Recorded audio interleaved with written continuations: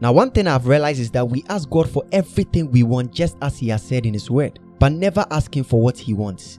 I usually tell my friends that what God wants for us is what is good for our lives, not what we want or think is good for pleasure. So today I want to speak out as a prophet and bring to you the message of change. I believe that if we begin to ask God for what He wants, we will see the need to obey His words and follow well. Now, what does God want from us? He said to me, diligence. I asked again, God, what is it at all that you want? And He said again, diligence. So I decided to check what this meant. The word diligence.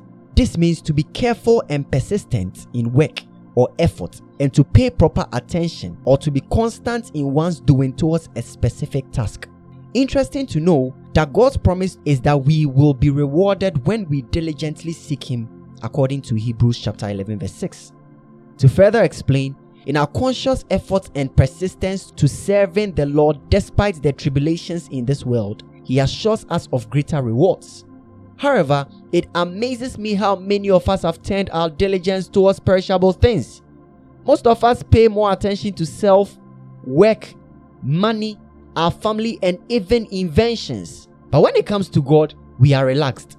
Our diligence towards our accomplishments may amount to something, but this should not outstand our reason for being on this earth, which is to pay more attention to God and what He requires from us. Finally, I realized that it is not just about seeking God and His kingdom, but we need to diligently do that, which is what every Christian must pay attention to.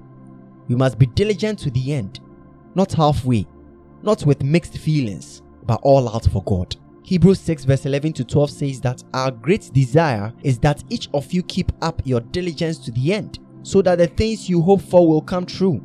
We do not want you to become lazy, but to be like those who believe and are patient, and so receive what God has promised. I want to conclude by saying that God is great, and the great one carries greater rewards for us. Avoid laziness, stop giving excuses, and fulfill your ministry. There is a great reward that awaits you. You can't miss it.